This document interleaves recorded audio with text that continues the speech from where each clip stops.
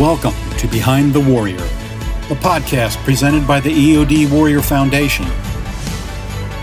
This series will focus on resources, interviews, and topics impacting EOD warriors, their families, and the military community at large. Good morning, everyone. I am so pleased to have Ken Falk on the podcast with me today. Ken is the founder of Boulder Crest, in addition to the chairman of the board for Boulder Crest Foundation. He is the former chairman of the board for the EOD Warrior Foundation and author of Struggle Well, not to mention many other hats that he has worn along the way and continues to wear. But Ken, welcome this morning. Thank you, Sherry. Thanks for having me this morning. Yeah, absolutely. It's a pleasure. It's just going to be you and I this morning. Mike is out of the office today, but we're going to get rolling. And the first question that we always lead into is just for you to have the floor to tell us a little bit about yourself. Yeah, well, I am a native. I was born in Pittsburgh, and my dad is from Chicago. My mom was from Pittsburgh, and my dad got out of the Army in 1962 and moved to Washington, D.C. to be a policeman, and my mom and I followed him down here. So I actually grew up just outside of Washington, D.C. in Alexandria, Virginia, and spent most of my life in Alexandria before I left in 1980 to go to Texas to try to play professional ice hockey, which didn't work out for me, and went on and joined the Navy in 1981, a year later. My family, my wife and I got married in 1983, only 2 years after I enlisted in the Navy. My first tour in the Navy before getting into EOD was in the Ceremonial Guard here in Washington, D.C. And from there, I went to the EOD community, and that's where I spent the rest of my career, 19 plus years. Julie and I have been married since 83, as I mentioned. We have two daughters, Jenna and Rianne. Jenna is a mom of four, so we have 4 grandchildren as well. Jenna lives here near us in Bluemont, Virginia, which is nice. We can see the grandchildren quite a bit, and our youngest daughter, Rianne's just settling out in Los Angeles. So that's pretty much my story. I did retire from the Navy in 2002 and started a company that ended up doing pretty well, and really have, since I left that company in 2010, I've just been doing this kind of philanthropic work at Boulder Crest and EOD Warrior Foundation and a couple other small nonprofit boards that I sit on. Mm-hmm. Well, you live in a beautiful part of the country too, Ken. Bluemont, Virginia is probably one of the most beautiful places I've seen and been to. So very fortunate to have your grandchildren close. Yeah. I have a lot of friends who have their grandchildren all over the country, and I think the more I think about it, I think it would be tough. But, Julia's parents lived in England when we had our children, and I know it was tough on them having grandchildren a long way away. So right. It's definitely nice to have them here. It is, and they're so darn cute. They're just precious. Well, Ken, you and I have known each other for over 30 years, and Julia as well, and I'm very proud to call you my friend and have worked under your leadership as well. And one of the things that I always admire about you is that you're very goal-oriented and you set goals. And can you just elaborate a little bit on that and why you believe so passionately about setting goals and following them through? Yeah, I can surely elaborate on that. I enlisted in the Navy, and I had my first chief in the Ceremonial Guard was very much a goal-setting individual, and he used to challenge all of us to, back then we had these small little memorandum books that we called real books, and he used to challenge us to write our goals down, and not only the goals, but people in our unit that could help us achieve the goals. And then to break down the success side of the goals, or the failures, whatever occurred during the attempt to complete the goal. And not only would he challenge us to do it, but he would come around the unit and he would check to see what you had written down and see if he could help you achieve your goal. And I was always kind of impressed by that. And then as I started, educating myself, whether it was in night school or whatever, one of the things that I've studied academically a lot is the science of leadership and all the things that go along with kind of being successful as an individual, as a company, as a family, whatever it might be. And one of the things I read when I was up at Harvard Business School was a really interesting paper by a guy who basically summarized his abstract by saying that there's all these books about the 7 habits of highly successful people and all these different stories that everybody believed, but he distilled this down, this Harvard professor distilled this down, that the one thing that they continually see from the most successful organizations and leaders is short-term goal setting exercises where these goals are set in a very short period of time, months, weeks, months, kind of year maybe, and not these long-term goals. And that people that finish and complete short-term goals tend to get to where they want to go a lot quicker. And that's really, the science behind it. So for me, it makes a lot of sense. So, individually, and as a family every year, we kind of set goals. And then as a business, every year we conduct a strategic planning conference. And although we do set some goals for the 3-year period, what we really focus on is what those 1-year goals are going to be. Mm-hmm. And then on a monthly basis, we get together as a team, in any organization that I've led, get together as a team and make sure we're on track to complete the goals. And for folks that are struggling to complete their goals, what the other rest of the teammates can do to help them. But I think at the end of the day, what I believe today more than ever is that successful people are very good at setting and achieving short-term goals. And again, those are measured in days, weeks, and months, not years. I certainly appreciated that skill that you, conveyed to me, and it has certainly helped me along the way. So I appreciate that. I'm glad to hear that. I think, what these goals do, I always tell people, is they prevent that proverbial life of the tail wagging the dog, that you get up every morning with this understanding of what needs to be done. And, although things occur and, what we refer to as externalities, things that we can't control that come in to our days, might set us back a day or two. But if we back up and on our feet and moving forward with that goal, it's amazing how you can achieve them. And it's, even workouts, if it's a physical goal, that I want to work out every morning and get up, at least if we write it down and we check it off every day, we know we've done it. It really makes for a nice log. So Ken, certainly in your career in the Navy and entrepreneurship with AT Solutions and Shoulder to Shoulder, and now your philanthropic adventures with the EOD Warrior Foundation, also Boulder Crest Foundation, I all of which have been incredibly successful. And I just am always curious about how you personally measure success when you undertake, a business venture. Yeah, it's interesting, because we teach at Boulder Crest through our Warrior Path program that we measure and define success as doing better today than we did yesterday.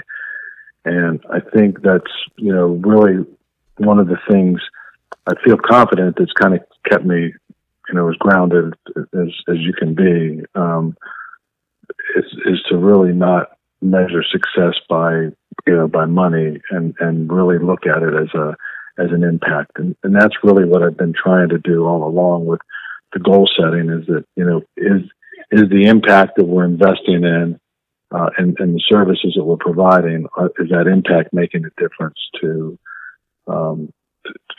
the people that we serve? And that's really what, how I measure success, is based on the impact. Now, the complications of that go behind the scenes, are a lot, because we have a lot of things that we measure, from the number of people we serve to how well people get, after they go through our programs, when I was at AT Solutions, people that went through our training programs, we measured their knowledge before they came into our program. We measured their knowledge after they came from our program, because we wanted to make an impact, because we were helping send men and women to war, and we wanted to know that what we provided them for training would allow them kind of to come back.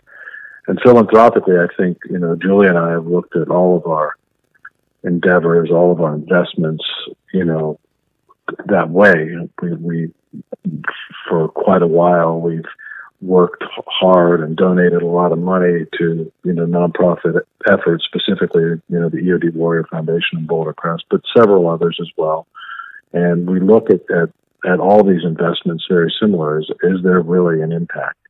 And that's why, that I'm so specifically today so focused on Boulder Crest, because what I'm trying to do is ensure that the investments that we make here are in fact changing people's lives. Because if they're not, I just don't, at this stage of my life, I just don't have time or the money, quite frankly, to just allow people to come to Boulder Crest and have a fun week in a cabin, on my dime, if you will. Mm-hmm. I think family vacations and all those things are great, and that's all well and done when you save up your money to go do them. But, my personal money is not going to be spent for the rest of my life on bringing other people here just for vacations. I want to know that people are, in fact, getting better and doing the things that warriors should do when they come home from war, which is, to be that productive member of society here that they were on the battlefield.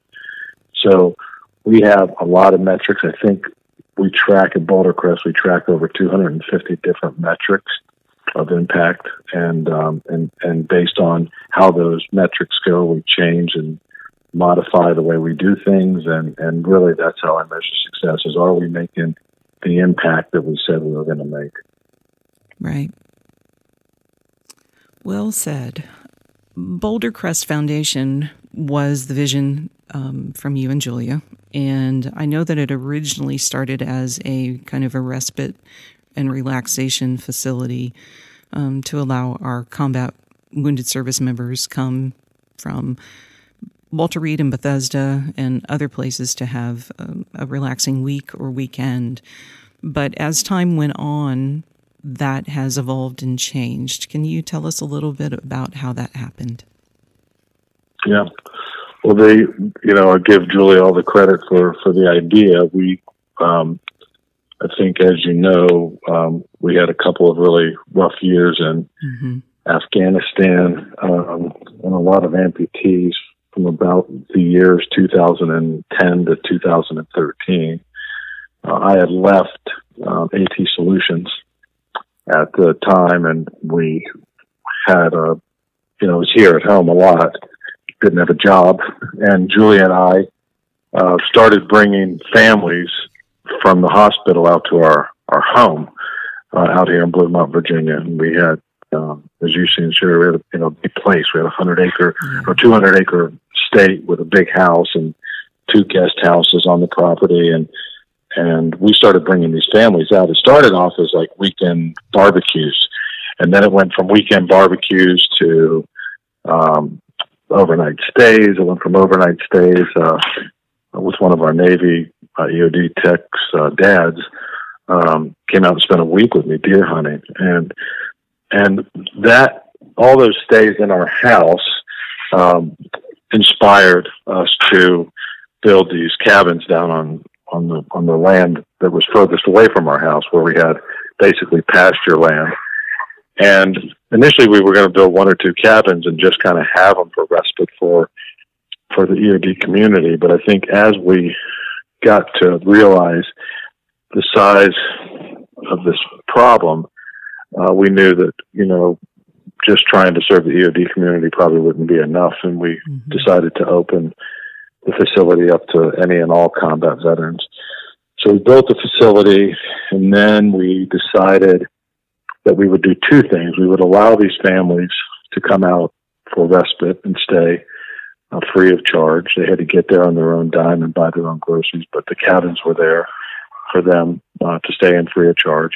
And the second thing was that we wanted to allow small nonprofits, which we had measured as $1 million or less in annual revenue, but smaller nonprofits that were doing innovative things to come and use the retreat, because Julie and I were getting asked a lot by nonprofits in the veteran community to donate money. And what we thought, rather than donating money, is we would donate this retreat and allow the organizations to come and use it for free.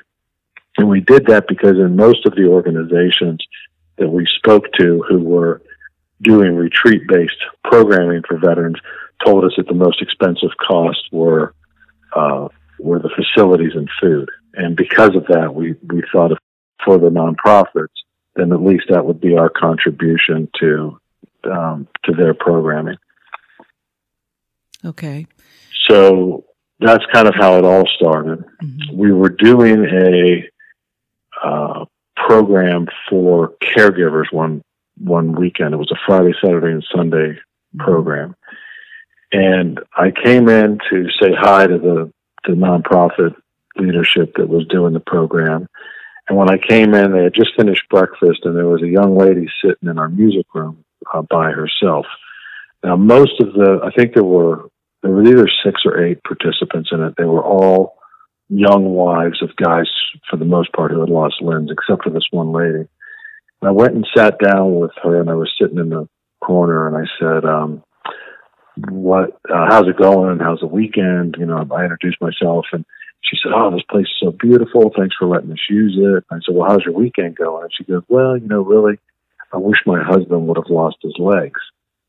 And I mean, every time I even tell this story, it makes my jaw drop. And my jaw literally dropped. And I said, wow. I said, it's terrible. Why would you say that? She goes, well, all the other women in the program kind of know what's wrong with their husbands, but nobody knows what's wrong with mine. And that's when I said to her, I said, well, what is wrong? And she said, well, the doctors say he has PTSD. Mm-hmm. And he, he's an asshole. He's mean to me. He's mean to my kids. The break's giving me good, but I don't want to go back home. It was just a horrible story. So the next day, Julie and I were in Frederick, Maryland having lunch, and there's a beautiful little museum in Frederick, Maryland called the Medical Museum of the Civil War. And in the window was a book titled PTSD from the Civil War to Vietnam. And I bought it. And I read it, and I went on a journey because I thought, well, we should be able to help with this in some form or fashion. There's got to be something. And by then I'd done quite a bit of research, and I kept hearing over and over again from people who were in the mental health community that, the treatments that they were using weren't working well for veterans. And it just was starting to get really frustrated. And then they started publishing these suicide rates. And, at the time they were saying 22 veterans a day were killing themselves. And I just couldn't take it anymore. And I literally went on a journey. I had researched a lot about PTSD. And I went on a journey, and I went to the top schools in the country, academic centers, medical centers that were doing research on PTSD. Harvard, Chicago, San Francisco, UCLA, San Diego. And every medical professional I talked to, whether they were PhD therapists or a psychiatrist or psychologist, told me the same thing. What we're doing for veterans doesn't work. And I finally said, well, if it doesn't work, why in the hell do we keep doing it? And you would hear answers like, well, it's the only evidence-based care we have. It's the only thing the insurance companies reimburse us for. It's the only thing that the VA is authorized to use. And I just thought that wasn't good enough, that if something's not working, you got to find a better way of doing it. And, as a guy who comes from this community, the EOD community, that's our motto, right? And this whole concept of failing, if we're going to fail at something, then we want to make sure, if we do fail at something, we want to make sure that we never do that again. And that's the way our profession, the EOD profession, was created. It was created in the blood from World War II bomb disposal guys who had number 2 observers who sat there and watched them go through these step-by-step procedures. And if on step 3 the bomb blew up, they never did step 3 again. They found a way of correcting step 3. And that's really what I wanted to do, was figure out a way of doing it. So on my journey, I met several really impressive people, including this doctor named Rich Tedeschi, who had coined this term post-traumatic growth, which I was really intrigued by. And I brought them all together and told them what I'd like to do, and they helped us basically create a program. And we took some of the lessons learned from the organizations who had been here in that first year, and some of the things that they were doing, And then we created some of our own things, and then we just started testing it. And as things worked, we kept them. And if they didn't work, we got rid of them and put something else in place. And finally, we got it to a place where we were seeing some really interesting, outcomes, to include, people who had stopped drinking completely, who were having some really bad substance abuse issues, to people who couldn't get out of bed in the morning, who were back up in the gym 5 days a week and had been employed. All these kind of, impacts, like I mentioned earlier, successful impacts that we had hoped for. So to make a real long story short, we coined this term or name Warrior Path. PATH stands for Progressive and Alternative Training for Healing Heroes. And the concept is that it's a training program, because what we believe is that the opposite of suicide is actually living a great life, because if you're living a great life, you won't take your own life. Mm-hmm. And that's really what our program is about. It's about training people how to live great lives. And we got a big donation from one of the founders of Depot, Bernie Marcus, to study the program. And we studied the program over an 18-month period with 2 clinical psychologists. And what we found out was that from an impact perspective, as far as symptom reduction goes, our program was about 3 to 5 times as effective as traditional mental health, traditional cognitive processing therapy, and prolonged exposure. And more importantly, the post-traumatic growth side of our program was through the roof. Tedeschi, who had coined this term 30 years before I met him, said that in his 30 years of scientific research, he had never seen a program produce post-traumatic growth results as well as ours was.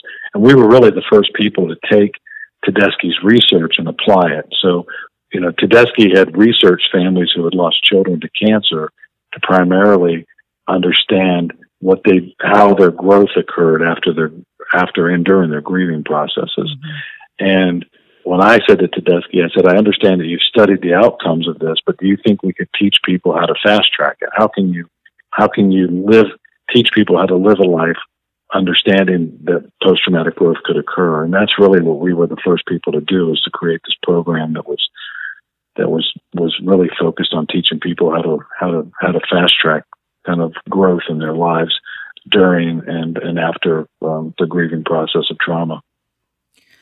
Well, thank you for that. Well, for sure, I know the EOD community, both active duty and veteran status, has benefited from the PATH program. Boulder Crest and you have been incredibly generous to the EOD Warrior Foundation to set aside various programmatic offerings throughout the year that are specific to EOD technicians, both male and female, and then you have family PATH programs in addition to couples PATHs. So we certainly appreciate and have seen incredible growth with the folks that have benefited from the PATH program. So we believe in it and encourage people to apply and attend and take a chance on really living a life that they deserve. So I know that you explained what PATH is and how it all evolved. And if you could pick out a couple of things that makes PATH stand out from other programs, what would those be?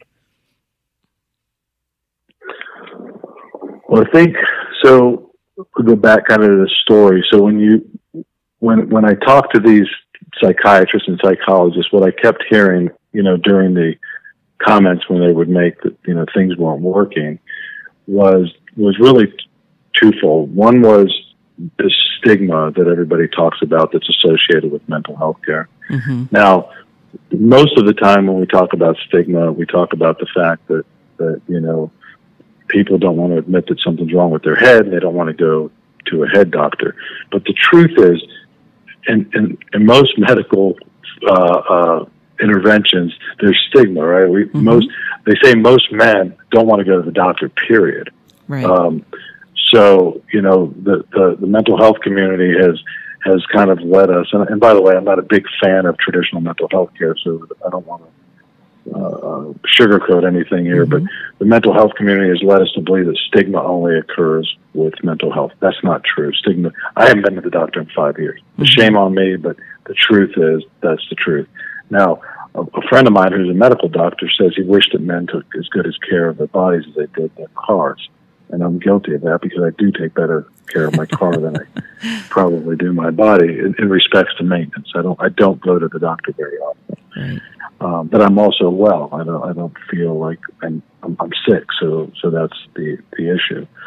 The other thing with stigma that I always tell people is that stigma, one of the reasons people don't go to other doctors is because they don't trust the system. And that's a big part of stigma, I think, lies with the providers, the mental health community itself, is that, there's kind of like this 50-50, split there, that maybe some of it is the men or woman who doesn't want to go because they don't want to tell anybody something's wrong with their head. But the other part of it is that as humans and Americans, I'll say specifically, we don't necessarily trust the system as maybe as well as we should or could. But the truth is that there's not great outcomes in the mental health care system, and that message gets translated. If somebody goes to a mental health doctor and they come back and tell their friends how screwed up that intervention or that experience was, then that'll prevent other people from going. So the stigma thing is the bigger problem. Mm-hmm. So the stigma was one that kept sticking in my head. And then the other one that we kept hearing was this term that the mental health community uses, which is a lack of cultural attunement, meaning that in the mental health care providers world, a lot of providers outside of the VA don't understand military culture. So as we started building our program, the two things that I wanted to take on head first were stigma and this cultural attunement. So from a stigma perspective, our program's not a therapy program, it's a training program. And we did that intentionally. Most military people enjoy their next training course and look forward to the next training course, and we thought our training course would in fact, be a great training course to teach people how to live great lives and a life of wellness, and that's really how we took that part of it on. It's not therapy. Now, are there elements of psychotherapy in our program? Absolutely. But I think that those are well-educated, well-researched efforts that have found the right place in our program. And that's because our program was really designed by some of the top clinical psychologists and therapists in the country. And then the second one I wanted to take on was this cultural attunement thing, because I had seen it firsthand to where organizations had come to Boulder Crest with therapists, and it took, but these therapists, by the end of a week, still didn't have the trust and reliability from the participants in the program that I would have liked to see. So all of the people that work at Boulder Crest are, in fact, combat veterans as well. So we take that off the table really quick. We don't allow the chest beating to come in here and say, oh, I'm this part of the service, or I'm a special ops guy, or I'm an EOD guy, and I made 15 deployments versus one. None of that stuff, because everybody here is on the same kind of level and wavelength. So we don't get any of that cultural attunement. So those were the two big things we took on. One is to create this really sophisticated peer-based model that was a training program, not a therapy program. Mm-hmm. And then the next thing is we've got two beautiful places, and these places are really important. When we did the 18-month study, the doctor said, if you could distill down the study and why it works, what would that be? And they had come up with what they called the 4 Ps. And it was people, place, program, and the philosophy. Mm-hmm. So the place is and I said, is any of them more important than the other? And they said, no, they're equally important. So the place is equally important, and we've got these two beautiful places, and they're in the outdoors, and the Blue Ridge Mountains, and the Santa Rita Mountains in Arizona. And it's not like going to a hospital or a therapist office where you're sitting under fluorescent lights, and if you're lucky enough and you got a good therapist on a leather couch instead of a vinyl one. So it's a big advantage to the program. So the people that deliver our program, the people we recruit for our program, we recruit people for our program that we feel, based on a 250 question questionnaire, we feel that have the ability to achieve post-traumatic growth in their life. So there are some people that don't qualify for our program, and those are people who have severe mental illness, specifically severe diagnosis like bipolar, severe bipolar, schizophrenia, things that we don't have the resources for. We also, if you need to detox, we don't take anybody who's got a lot of substance abuse issues. So we have to get them detoxed before they can come here.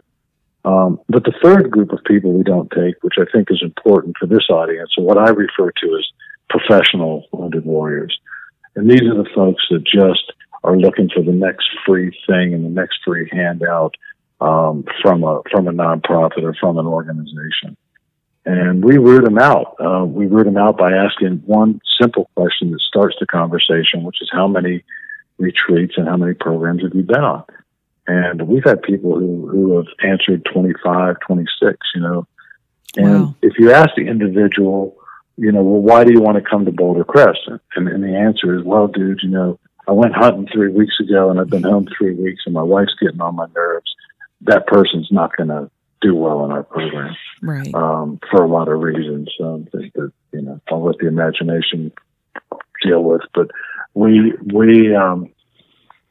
get the answer from that individual that says, well, you're right. I've been on 25 other programs, and none of them have worked, but I've heard great things about Warrior Path, and, I really think this is going to help me. Mm-hmm. Those are two different answers. So the latter guy or gal, would in fact probably qualify to come. And that's the one question that we ask that really gets the conversation started. Sure. And I'm not trying to be disrespectful when I talk about professional wounded warriors, but, like you, Sherry, we've been around the most severely wounded guys who have gone on to do some remarkable things. And I just don't buy this victim mentality. I just don't think it belongs in the combat veteran, world. Right. No, I know exactly what you're talking about and can relate to that for sure. If I can, I wanted to step back for just a second, Ken, because I think it's important for our audience to also understand that the staff that you have in specifically your path guides that lead the program, they have to complete the PATH program before they are even eligible to apply if a position were to open in that space. Is that a correct statement? It is. It's a correct statement. Our PATH guides and our whole process is very military because of our backgrounds. Mm-hmm. But our PATH guide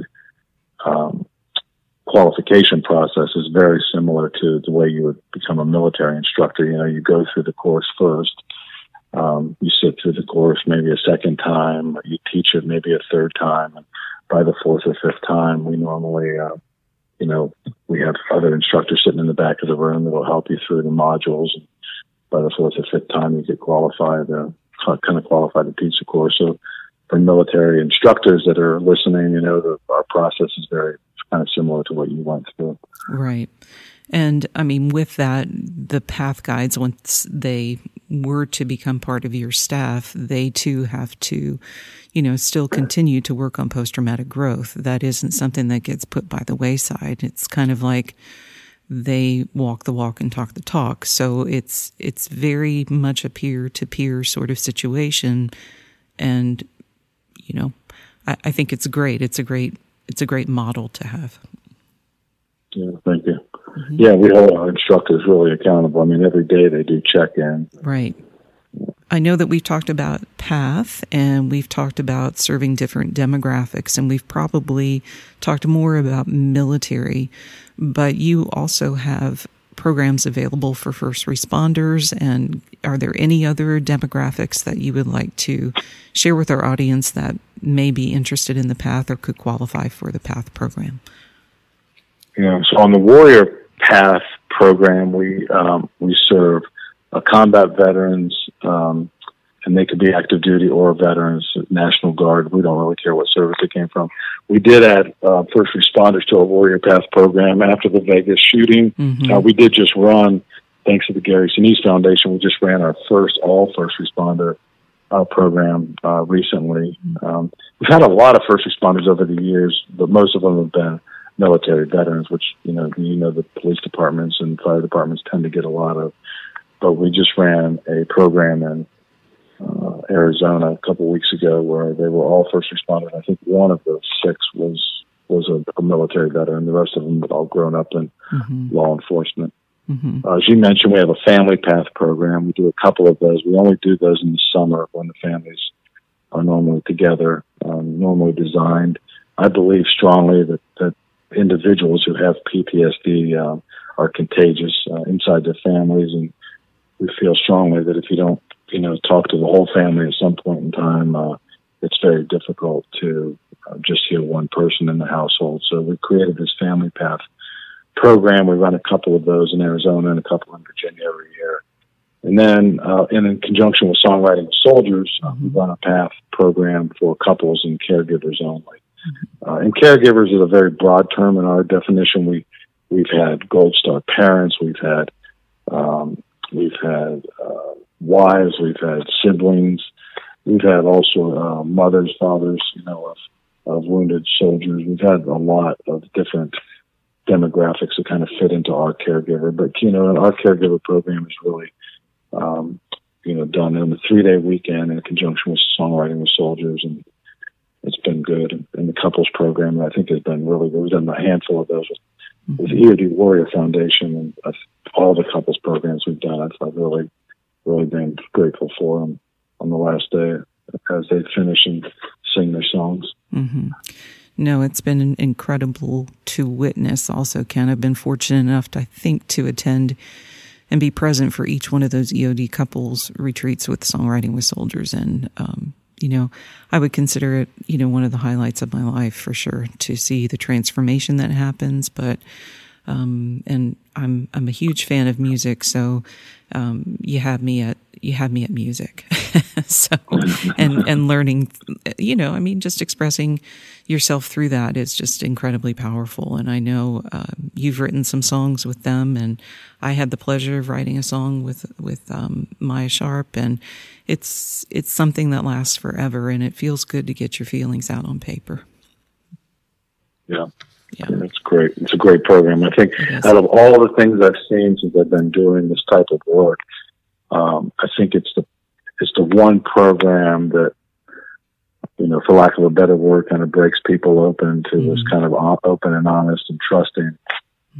2020 has been a crazy year for everyone. I think beginning in March, the whole world kind of paused for a while. And from a nonprofit standpoint, it really put a different spin on what our programs were going to look like for the year. And I'm sure that was no different for Boulder Crest for sure. So how have you managed, and Boulder Crest managed through, the COVID situation, and what does 2021 potentially look like for you guys? Well, I was in California when COVID really broke out, and I was on a business trip in Los Angeles. I wasn't 100% sure I was going to get a flight home. I was going to have to drive home. But as I flew home, I did get on a flight. And as I flew home and thought about the crisis and, what I was hearing on the news, what I really did was what I would do in any kind of crisis, which was kind of take a breath and think about, how we're going to get through it and come up with a plan to do that. And we did that. We shut down at Boulder Crest March 15th and didn't open up again until the 1st of June. And we're still only open for our Warrior Path program. And I'll talk about that in a minute, why we did that. But we basically took some of our own medicine that we teach at Warrior Path, and that is that in times of struggle, take a knee and prepare for what the next phase is going to be. And we did that not only for our programs, we did it for everything, for our fundraising initiatives, administratively, what could we do to become a better organization? Because I knew we were going to have a couple months where we weren't doing a lot. There were no fundraising events going on. There was no programs going on. So we had this great staff that wasn't really able to do the jobs that they did on a daily basis. And I said, well, let's look inside and see if we can come out of this in our own post-traumatic growth, come out of this crisis as a better organization. And we have worked very hard to do that, starting with fundraising, because we couldn't be face-to-face. Could we do anything to motivate? And we've spent a lot of money in doing online, systems for fundraising and online events. I'm happy to report that here we are on track to meet our goal for the year, and actually we're a little bit higher than we were this time last year in regards to fundraising. So I feel really good that we've taken a hard look inside and kind of trying to become a better version. And we're going to continue to do the things that we've learned. Mm-hmm. On the programming side, because the COVID-19 is so contagious, the first thing we did was said, let's not get families back to back in the cabins and facilities like we normally do when we're not running PATH programs. We allow families to still come here for the respite. We call it Family R&R, the Rest and Reconnection Stays. So we stopped that completely. And in June, after a handful of crisis calls from people who had been on our waiting list to go to Warrior Path, because COVID, I think mentally has really challenged a lot of people who already had some mental challenges. Mm-hmm. And we just didn't want to keep waiting. So we thought, we consulted with some doctors, medical doctors, and created a standard operating procedure to operate through COVID. And how could we, as safe as possible, run some programs? So we started 2 weeks out before people came here, looking at symptoms. We check their temperatures every day and check them for symptoms every day. And then 2 weeks after they leave here, we stay in touch with them to ensure that they didn't, become positive mm-hmm. with COVID. And so far, so good. Since June 1st, we've ran a program. We're running back-to-back programs, both in Virginia and Arizona. And since June 1st, we haven't had a case of COVID. We did have one employee test positive who stayed home for a couple of weeks. And luckily, she hadn't been in the office in a couple of weeks either. So mm-hmm. she had tested positive and stayed home for a couple of weeks and then came back once she had tested negative. Mm-hmm. So that's how we've kind of got through 2020. We are going to open up our Family R&R again at Thanksgiving. So we'll have families here at Thanksgiving and Christmas only for 2020. And then our goal is on January of 2021 to be back to normal. And all of that said, I think it'll depend on, how things deal with COVID. So I will say this, in Virginia, as a state as a whole, we're doing pretty well. Arizona, not so well. Okay. So we monitor Arizona a little bit closer. Arizona as a state isn't doing as well as Virginia. Mm-hmm. But it looks like things are, in fact, coming down most places, and that's what we keep watching. So mm-hmm. hopefully by 2021, we'll be back to normal. And the only thing that'll prevent that is a massive spike in COVID-19. Sure. And I mean, we can only hope. And I like what you said about, taking a step back and really looking at how your organization could, continue to thrive even in a crisis. And sometimes it's very easy to have like a knee-jerk reaction and panic. And we did the same thing here at EOD Warrior Foundation, where some of the things that we had to do, we had to be more creative, find virtual platforms. Fundraisers had to be a virtual situation for the most part. And I think, honestly, there will be things that carry over in 2021, regardless if COVID, resurfaces or what have you, that have been pretty effective. So instead of maybe focusing on the negative, we've really, really tried to focus on the positive and appreciating the pause so that we could collectively come up with good ideas. And, I'm glad that has worked for Boulder Crest as well. Yeah. No, I think it's the right thing to do. No need to panic. I think it's been a horrible crisis. And I know it's a very contagious disease and people are dying from it. But we've got, a lot of people that are suffering, and we're trying to do the best that we can do to help them. Absolutely. Absolutely. You've talked about the locations in Virginia and Arizona, which I've been fortunate to be at both, and they're both incredible and beautiful. I love Arizona as much as I do Blue Mont. And we know that in 2019, the PATH program was expanded, and you joined forces with other nonprofits who got qualified to actually teach this curriculum-based program. Can you tell us a couple or all of the organizations that are doing it in addition to Boulder Crest, and if there's plans for expansion on that? Yep. So we have a project going on that I'm leading right now, which is to expand our Warrior Path program to 8 additional sites around the United States. Mm-hmm. And so we'll have a total of 10. So we're trying to geographically cover the United States better than we have. And we were licensing out our Warrior Path curriculum to these 8 other sites. And so far we have 4 that are up and running. One is in Gainesville, Florida, called Gratitude America. It's a small nonprofit out of Jacksonville, Florida, that delivers the programs in Gainesville. And each of these sites will do 1 Warrior Path program per month, and they're funded to do that. The second one we brought on was Zach Brown, the Zach Brown Band, Camp Southern Ground, and just outside of Atlanta, Georgia. And folks are going there as well. I think we've had some EOD folks there. I think there might even be an EOD guy working at Camp Southern Ground now. So they are up and running. The third one that we brought on board this year was a group up in Maine, Travis Mills Foundation. Mm-hmm. Travis is a quadruple amputee who was given a beautiful estate in Maine, Rome, Maine, about an hour from Portland, Maine. And he has raised a lot of money to renovate that and turn it into a family wellness center.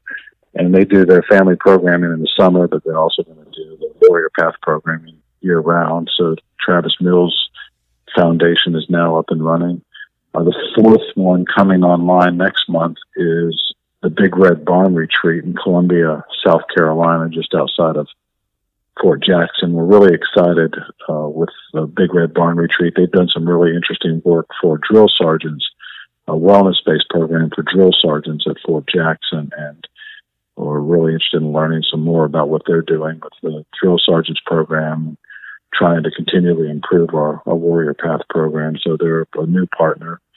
And then early next year, we're bringing on another group in Washington State, out of Gig Harbor, Washington, just south of Seattle, called the PTSD Foundation, which stands for Permission to Start Dreaming Foundation. So we're excited to bring them on board. And then we're still looking for a few other partners. We're talking to some groups in Texas, Arkansas, Missouri, and New York. So more to follow on those ones, but those ones I mentioned will all be up and running by the spring for sure. Fantastic. So if someone was interested in applying for the PATH program, would they go to Boulder Crest Foundation to find a PATH program, or what is the best way for them to apply? Yeah, the best way is to go to the Boulder Crest website, and I think one of the top tabs says programs. You hit that, and then it puts you into Warrior Path application.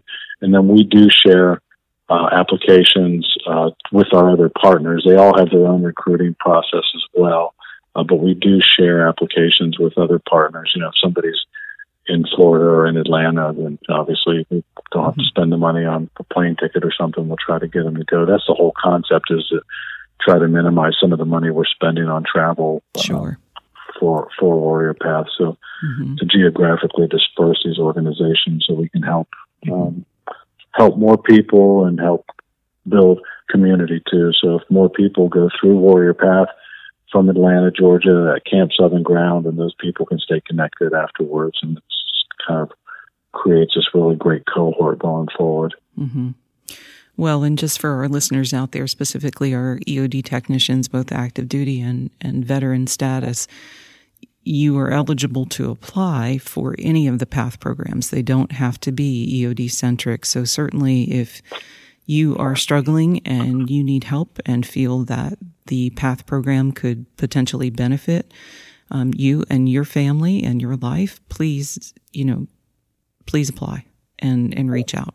So just making sure that folks know that, Ken, because I know that EOD techs get integrated into other programmatic offerings that you have as well. So it doesn't have to be EOD centric for them to apply.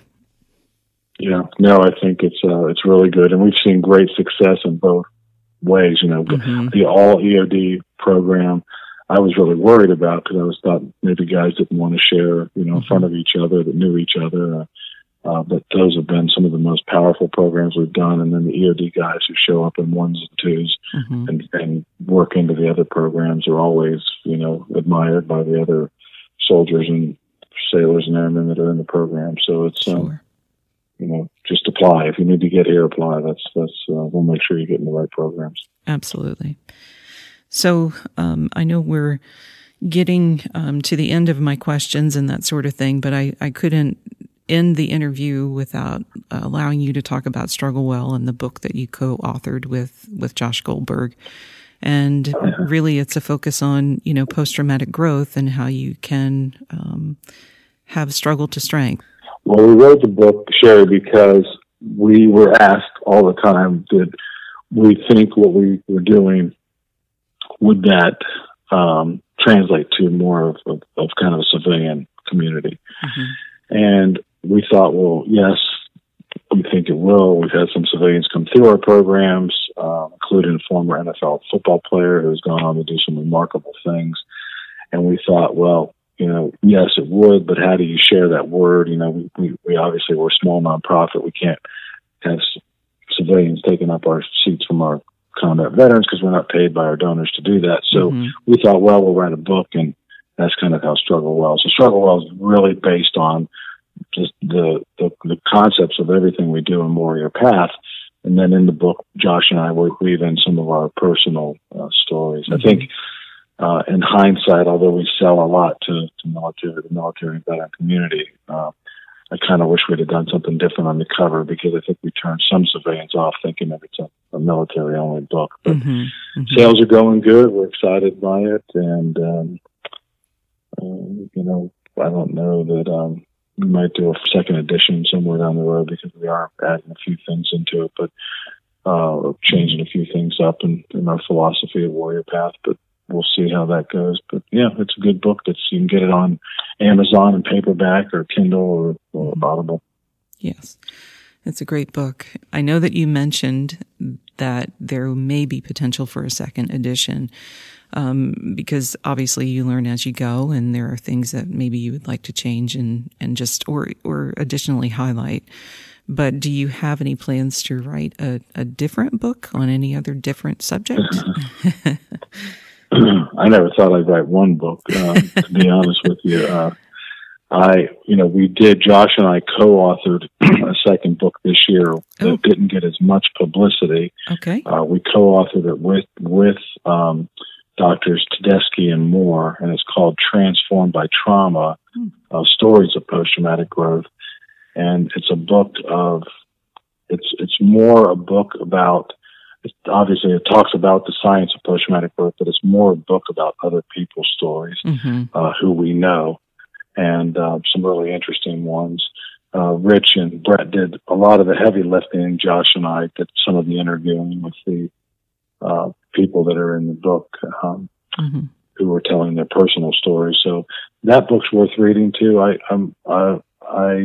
It's not as prescriptive, if you will, as Struggle Well. Struggle Well is kind of a recipe for being well. Transformed by Trauma is really stories of other people, just, which allows you again to understand that you're not in this any traumatic event. You're not the first one to go through it, and you definitely won't be the last. And you can hear stories of survivors and their journey through post-traumatic growth, the phases of post-traumatic growth, by the second book, which is called Transformed by Trauma. Okay. In regards to writing another book, I don't think so. I have some aspirations to write a kind of a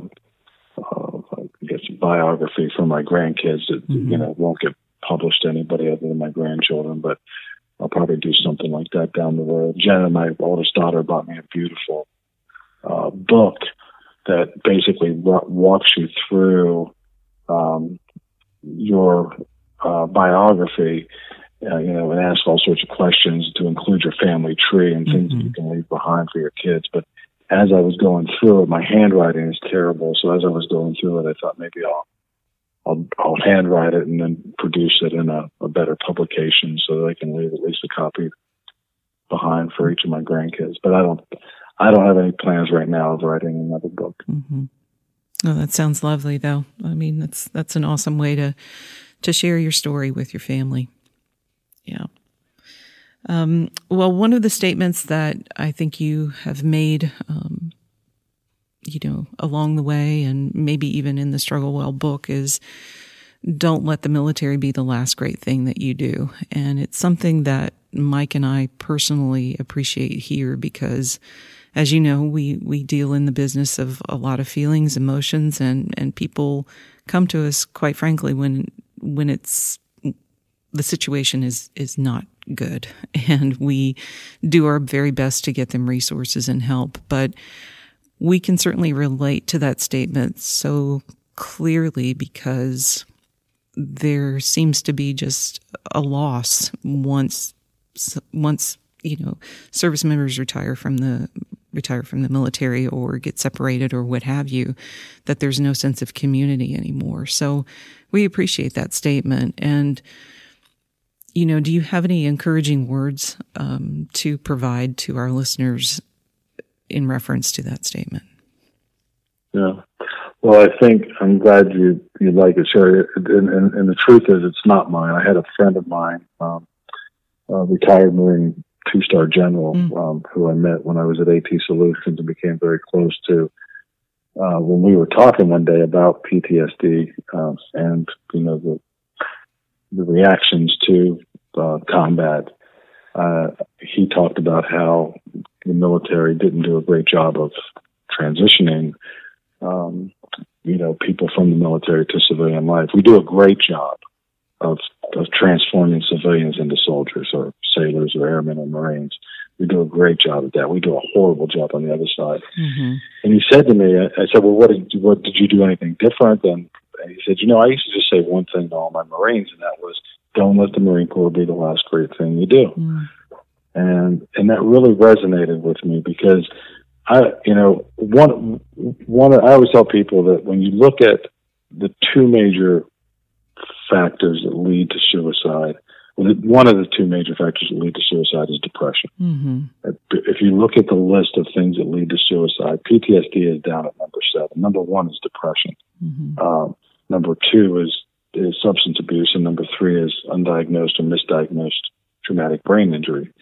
But if you look at depression and anxiety specifically, I always tell people that depression is really this scenario where you are stuck living in the past.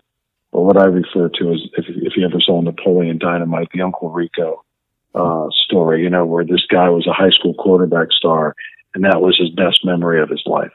And that, every time that he wanted to talk about himself, it was about how great of a high school quarterback he was. And anxiety is really this whole concern about what's going to happen to me in the future.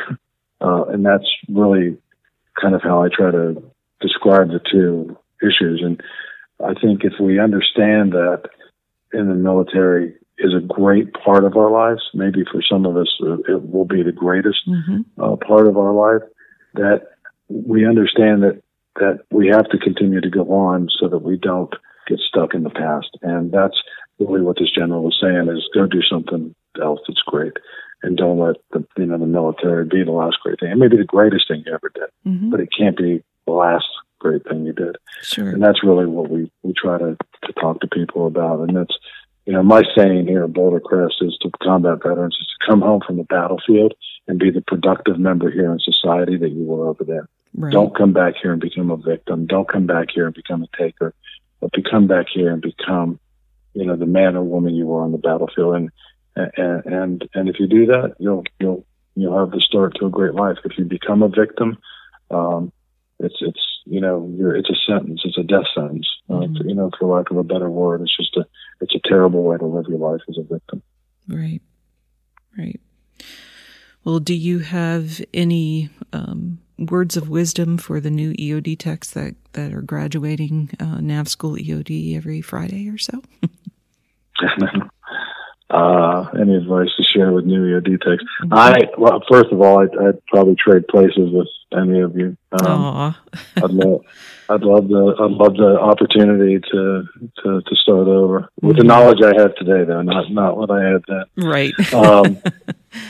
Which we can't do. I'm excited for our community. I mean, just what I've watched I mean, since I've been, I've been around this community now since 1985, and I really have seen some amazing progression with training and technology and fitness. I mean, to look at the men and women and the physical fitness and the brain power, but behind it, it's a whole different generation. But I'm excited for you all. Learn from the mistakes that have been made in the past. Learn from the men and women that are on that wall across the street at graduation day. And know that whatever you learn on the battlefield, that you have to share with others to keep them alive. And that's probably the best advice I could give you, because it's a great community, and I think you make the best of it. You'll have a great career. Yeah, that's great. Thank you, Ken. And then, do you have a self-care tip that you would like to share with everyone? Self-care tip. So our wellness model of Boulder Crest is based on mind, body, spirit, and finances. Let me give you a quick tip in each one. Okay. For your mind, read. And the secret to a strong mind is to continually increase your wisdom. And that's life's journey. And one of the best ways you can do that is by reading. Pick up a book and read. Don't just get stuck on audiobooks, because the visual aspect of reading words is very powerful for your mind. On your body, stay fit. Right? There's this concept of fit or fat. And I know that people get injuries in their military career, but all of them, especially today with the technology, for the most part, you can overcome. We have guys and gals that have lost multiple limbs who are doing some amazing things in their life because they have stayed fit. So find a way to stay fit. On the finances side, I'll give you the same advice my dad gave me, and that is don't spend more than you make. Financial wellness is very important. If you put financial strains on your family, the stress can be a killer. Mm-hmm. So be careful on how much you spend. You don't have to spend every penny that you make, and that seems to be the military way, is to live a life from payday to payday. Don't do it. Don't worry about buying new cars. Just figure out how to live a life where you're not spending more than you're making. You're saving something. And on the spirituality, I measure that in 3 ways: your character, your relationships to others, and your service to others. Your service to others, your service in the military isn't enough. You have to do something for somebody else in life. Even if on the weekends you and your family just go down to the local soup kitchen, or you volunteer one day a month at a food bank or something, do something for somebody else, because that not only helps somebody else, but it will make you feel so good as you get away from it. So those are my 4 quick self-care tips. Awesome. I love it. That's great advice. And, I think the financial piece really sticks out for me, Ken, because I think sometimes people believe that if they purchase something new or shiny, that it will make them so happy. And quite frankly, it's a temporary fix, and it never pans out the way it's supposed to, or that you want to. If you're, struggling, materialistic things are not going to make it better. They just aren't. No. And that's a personal belief of mine. No, it's true, Sharon. Man, we have a saying here at Boulder Crest: material solutions don't fix spirituality problems, which are really what are embedded in the mental health issues. And that's you got to be really careful. You go buy a new car, it makes you feel good for a couple of days until you have to make the first payment. Right. You realize you can't afford it. Right. Exactly. Well, I'm going to finish up here with just some questions about some of your favorites, and this is just for fun. And I think it's a good way to end some of these heavy topics that we talk about, and an interview, and have a little bit more of a lighthearted feel towards the end. So, can you tell me what your favorite movie is? I like a lot of movies, but my favorite is Pulp Fiction. Oh, really? That's interesting. Why? Why Pulp Fiction? It's just that I just love the movie. I've watched it many times, and it's just there's something about Quentin Tarantino's ways that I've got kind of a little bit sick sense of humor, like most EOD guys, and I get accused of having dad humor all the time. But it's just there's something in that movie that's just really a powerful message. So. Right. Like the style. Yeah. Well, I like John Travolta's dance moves. That's my favorite. So. How about your favorite vacation spot over the years? Favorite vacation spot is probably Scotland. Oh, yeah. And how about your favorite duty station?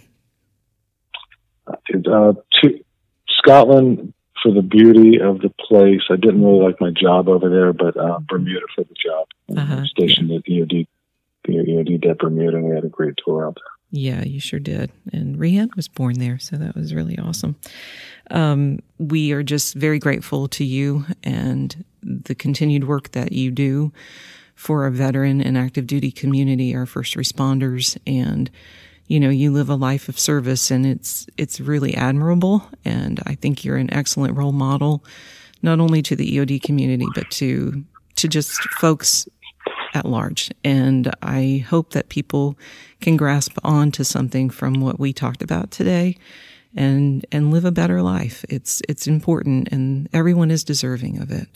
So thank you very, very much, and give my best to Julia and the family. All right, Sharon, thank you very much. Couldn't do it without you. I mean, from the first days that we did the Wounded EOD Warrior effort, and to all the hard work you do today, I really appreciate it. Thank you very much for the interview this morning, and have a great day. Thank you, Ken. It's been a pleasure. Take care. Thank you for listening to our Behind the Warrior podcast. This series is provided to you by the EOD Warrior Foundation. To learn more, please visit us on Facebook or at eodwarriorfoundation.org. And don't forget to tell a friend.